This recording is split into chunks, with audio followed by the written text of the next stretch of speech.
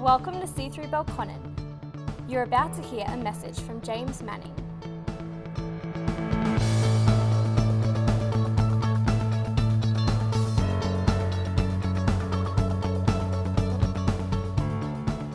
Hey, so good to be hanging with you today. Hey, if we haven't met, I know there's a bunch of new faces here. My name's James, and my wife Kylie and I, we're on the team here.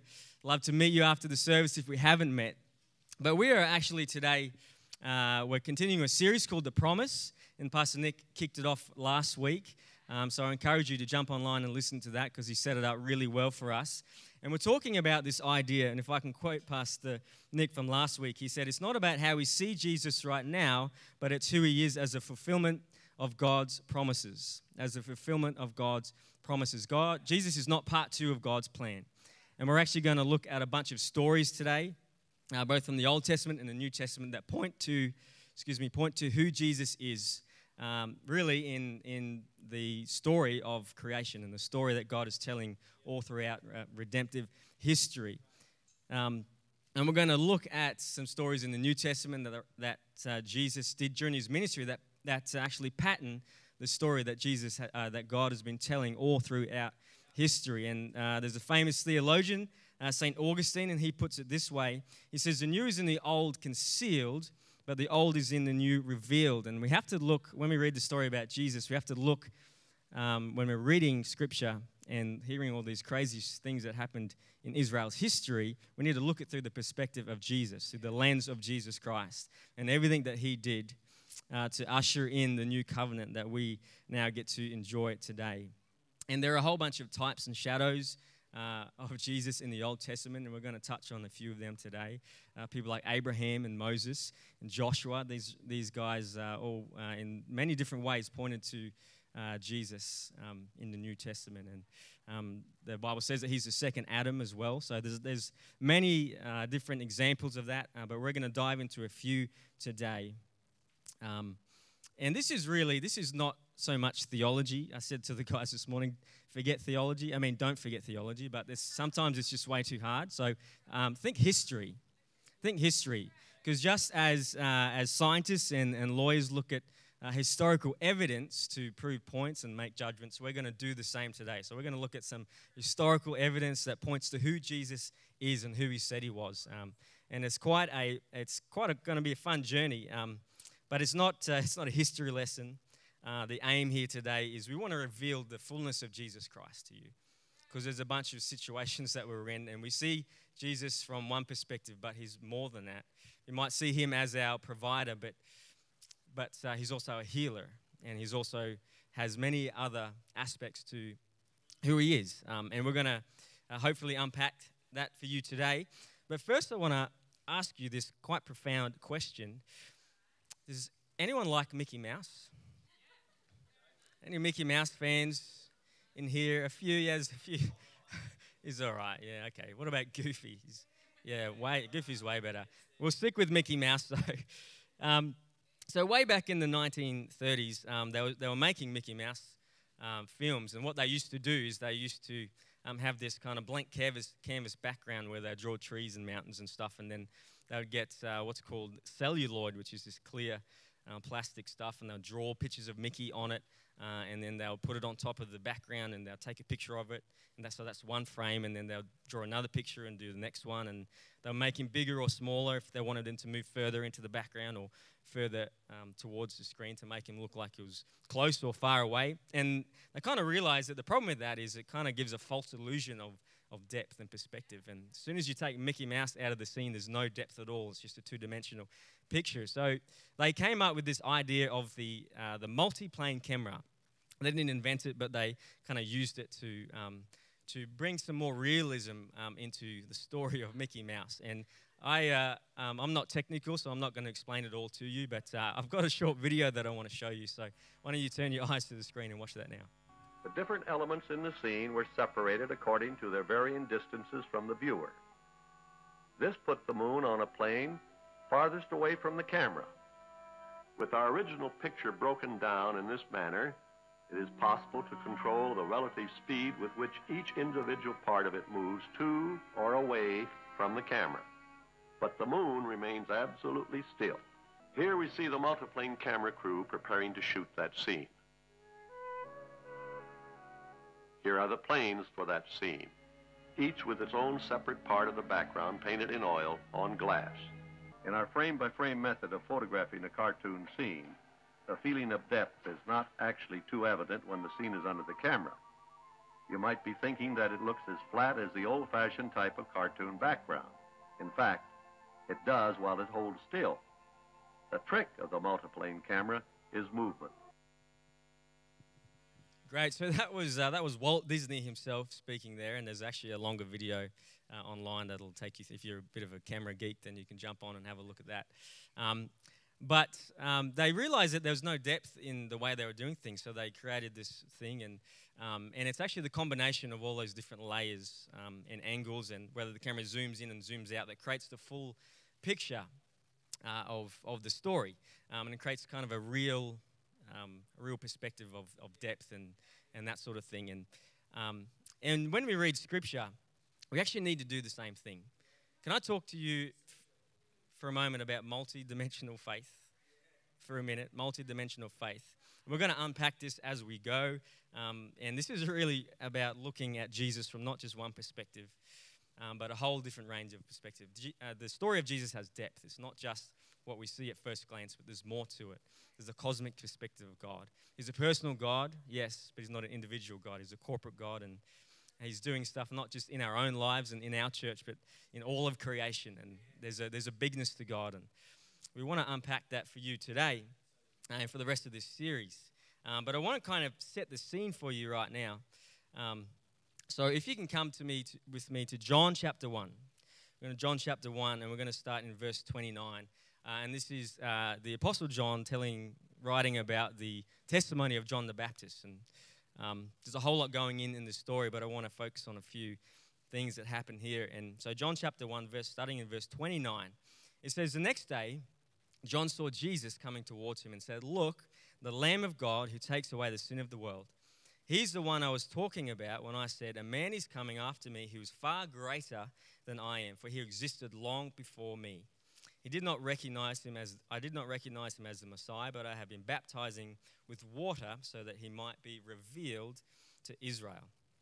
And then if we jump down to verse 35, it says, "The following day, John was again standing with two of his disciples. And as Jesus walked by, John looked at him and declared, 'Look, there is the Lamb of God.'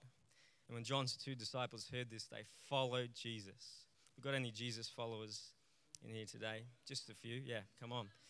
Jesus looked around and saw them following, and he said, "What do you want?"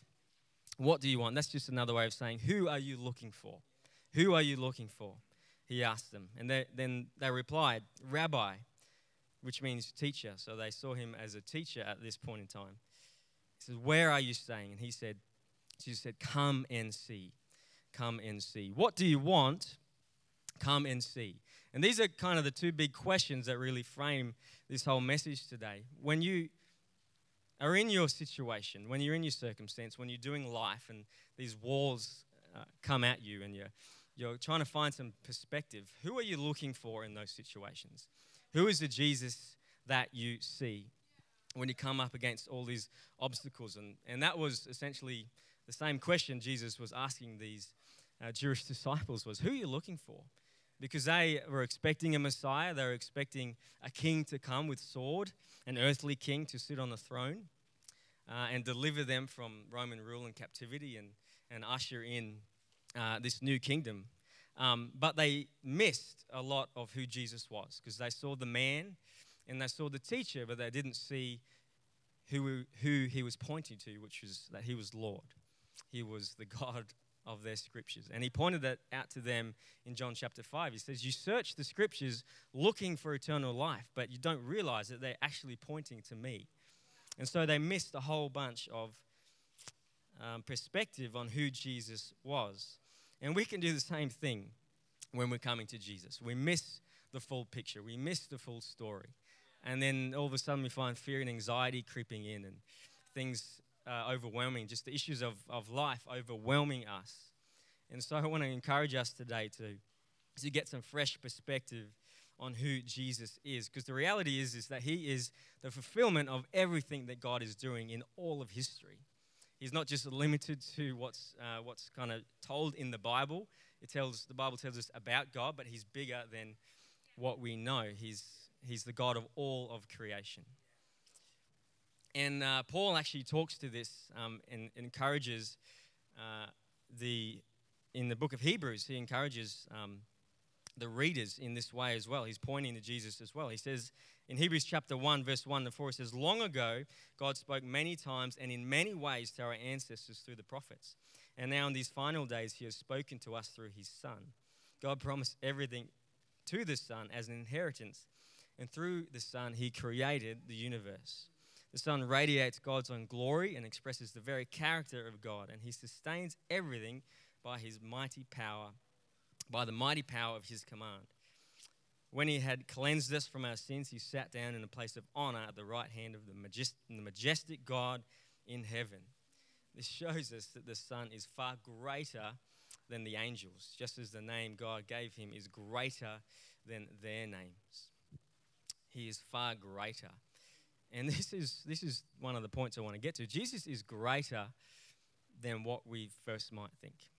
We know God is our healer, but he's more than that.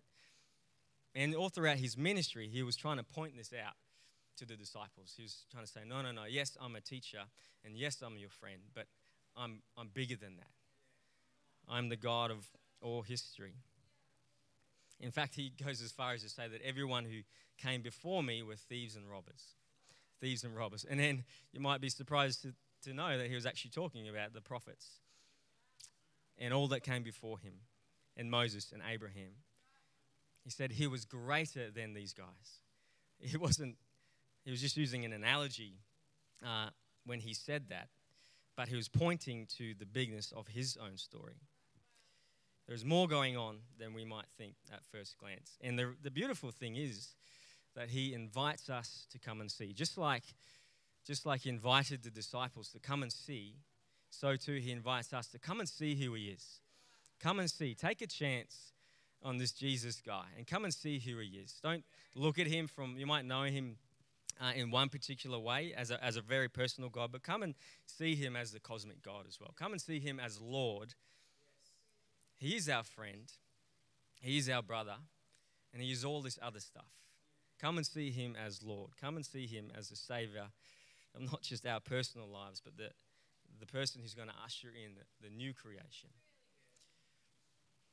Perhaps another way to look at this, the other day I was lying down on my deck thinking about all this stuff, and there's a beautiful blue sky, and there's a kind of a cloud off to the right, and I was looking up at the sky, and I thought if I just focused on the blue sky, I had no perspective and no depth.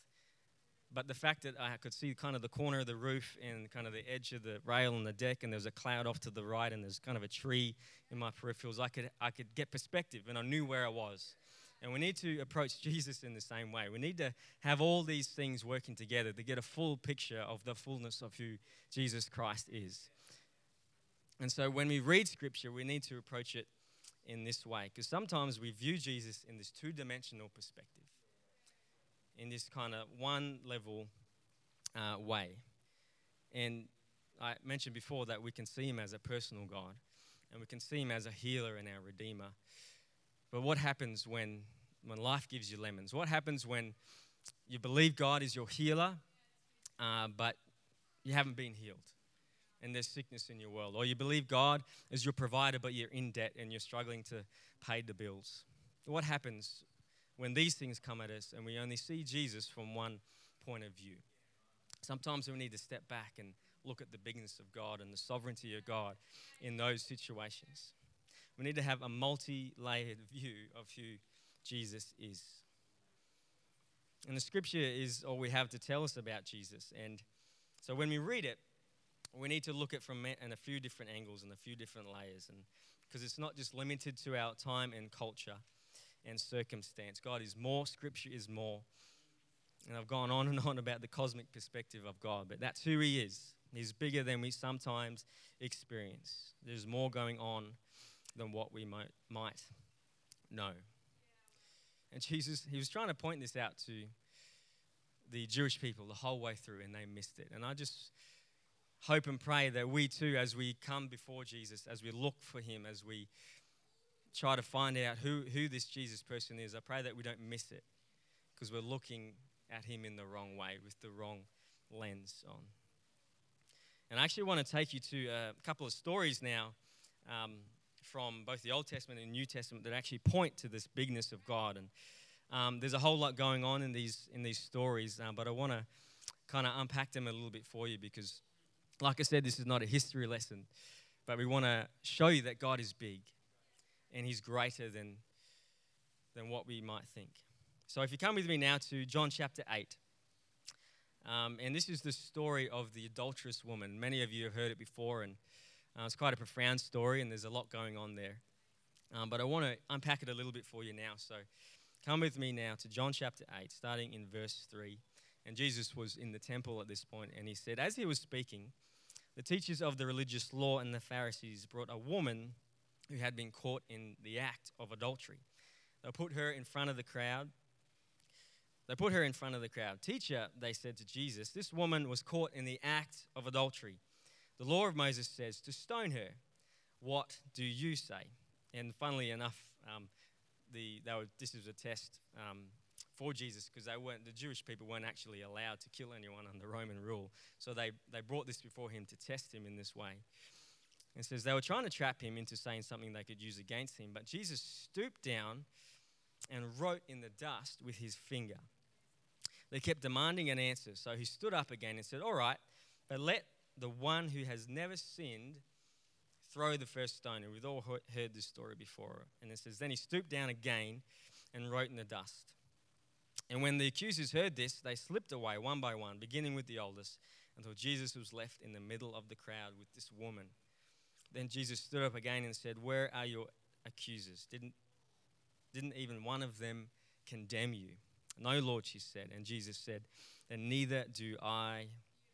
Go and sin no more.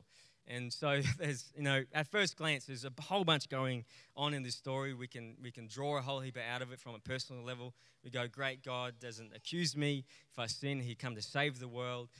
He doesn't come to condemn me. And he's a gracious God. He's a merciful God. And we can also look at the Pharisees and go, right, don't be like the Pharisees. Don't throw stones in glass houses kind of thing. And that's all true, and that's all really great stuff. But there's actually more going on here than at first glance. Because remember, we talked about how everything that Jesus did in his ministry was pointing to who he was as a savior of both Israel and all of creation. And so when he did these things, they were deliberate. And if I can take you to a story now in Exodus chapter 3, just one verse that I want to unpack for you as well. Exodus chapter 31, verse 18. And this is Moses up on the mountain. And the Israelites were in the wilderness. They were kind of coming out of captivity into the wilderness, and they're about to go into a covenant relationship with God. And here's Moses on the mountain. It says, Exodus 31:18. When the Lord finished speaking with Moses on Mount Sinai, he gave him the 2 stone tablets inscribed with the terms of the covenant, written by the finger of God. Written by the finger of God. So if we cast back to the story about the adulterous woman, what did Jesus do with his finger? He stooped down with his finger and he wrote in the dust. And all that would have brought strong images for the Pharisees that were listening right there, because they would have been thinking right back to the Exodus. It says in that story that Jesus knelt down twice. It says he knelt down and wrote, and he stood up and he said, whoever sinned can throw the first stone, and he stood down and wrote again. That is actually a pattern of what was happening in the Exodus story, where we see Moses, who came down with the 10 Commandments, written by the finger of God, and he comes down, and what does he find? He finds Israel in the act of idolatry. They had made a calf, a golden calf. And to the Jewish people, adultery was a symbol of idolatry. And so we see in the Exodus story that God was angry and he wanted to wipe them off the face of the planet because their hearts were hard. But Moses actually interceded on their behalf and said, no, Lord, we can do this. I know our hearts are hard, but give us another chance. And so Jesus does the same thing with this woman who was caught in adultery. he does the same thing. He shows mercy and he intercedes on behalf of the woman. He says, neither do I condemn you. And there's a whole bunch of really wonderful things in that story. But the point is that God is big. And he was pointing to himself, saying that I am the God of the Exodus. I am the God that wrote with my finger on the mountain. That is who I am. I am the God of history, of salvation history. And the Jews missed it. They missed it. Because they had hard hearts. And I want to encourage you today to soften your heart a little bit and see Jesus for who he is. See Jesus for who he is. Don't get caught up in the things that come against us and try to pull us down and stonewall us, because God is bigger than those things. We just need to take a step back to see it. We just need to get a wider camera angle, a deeper perspective of who our God is. These stories in the Old Testament are not just kind of nice, weird, kind of abstract stories. They actually point to Jesus. They point to him as the God of all creation. The same God who parted the waters and gave them manna from heaven and delivered them into the promised land is this Jesus guy. He's the true fulfillment of all of those things. There's a whole bunch of other stories I could tell you about Jesus' ministry that pointed to Israel's history. Like when he fed the 5,000, you all remember that story if you've read it before. If you've been around church a little while, you would have heard the story of when Jesus fed the 5,000 and miraculously he feeds all these people. And then straight away he goes and walks on water. And there's actually two incidences in the Exodus where that happens again. He gives people manna from heaven in the wilderness. And he parts the seas. He has control over the elements.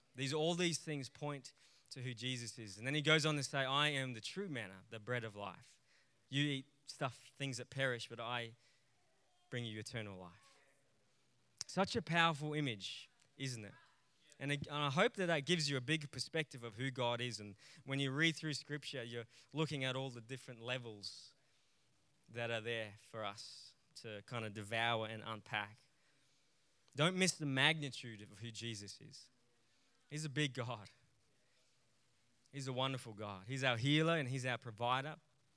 But he's also sovereign over everything. And we're in that time that's kind of the already not yet. We've received everything, but there's more to come. Jesus gave us life. Not just life on this earth, but eternal life. And that's the culmination of everything, is when God comes and renews everything. And we get to walk in fullness of life with him for forever and ever. That's a big thought, right?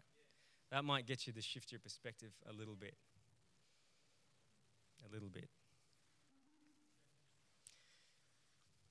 May we have a multi-dimensional view of who our Jesus is. I want to finish with this last story, and this might speak to a few of you here, because I know that not all of you are in a relationship with Jesus Christ, but I want to bring this to your attention and say that Jesus Christ is our rock. He's our rock. And there's one last story, there's one last pattern that I want to share with you from Jesus' ministry and what happened in Israel's history. In Exodus 17, verse 6, God is speaking to Moses, and he says, I'll stand before you on the rock at Mount Sinai. Strike the rock, and water will come gushing out. Then the people will be able to drink. And so Moses struck the rock, as he was told to, and water gushed out, and the leaders looked on. And then if we fast forward to the New Testament in 1 Corinthians, Paul speaks to this very event in Israel's history. He says, I don't want you to forget, dear brothers and sisters, about our ancestors in the wilderness long ago. All of them were guided by a cloud that moved ahead of them, and all of them walked through the sea on dry ground. In the cloud and in the sea, all of them were baptized as followers of Moses. All of them ate the spiritual food, and all of them drank the same spiritual water. For they drank from the spiritual rock that traveled with them. And that rock was Christ. And that rock was Christ. Christ is the rock who was struck on the cross that brings living water, that brings eternal life. And that might be a new thing for you here today, but I want to tell you that Christ came to give us eternal life so that we could drink and not be thirsty. So I want to encourage you here today, if you haven't met that picture of who Jesus is, then there's an invitation for you to come and see who he is.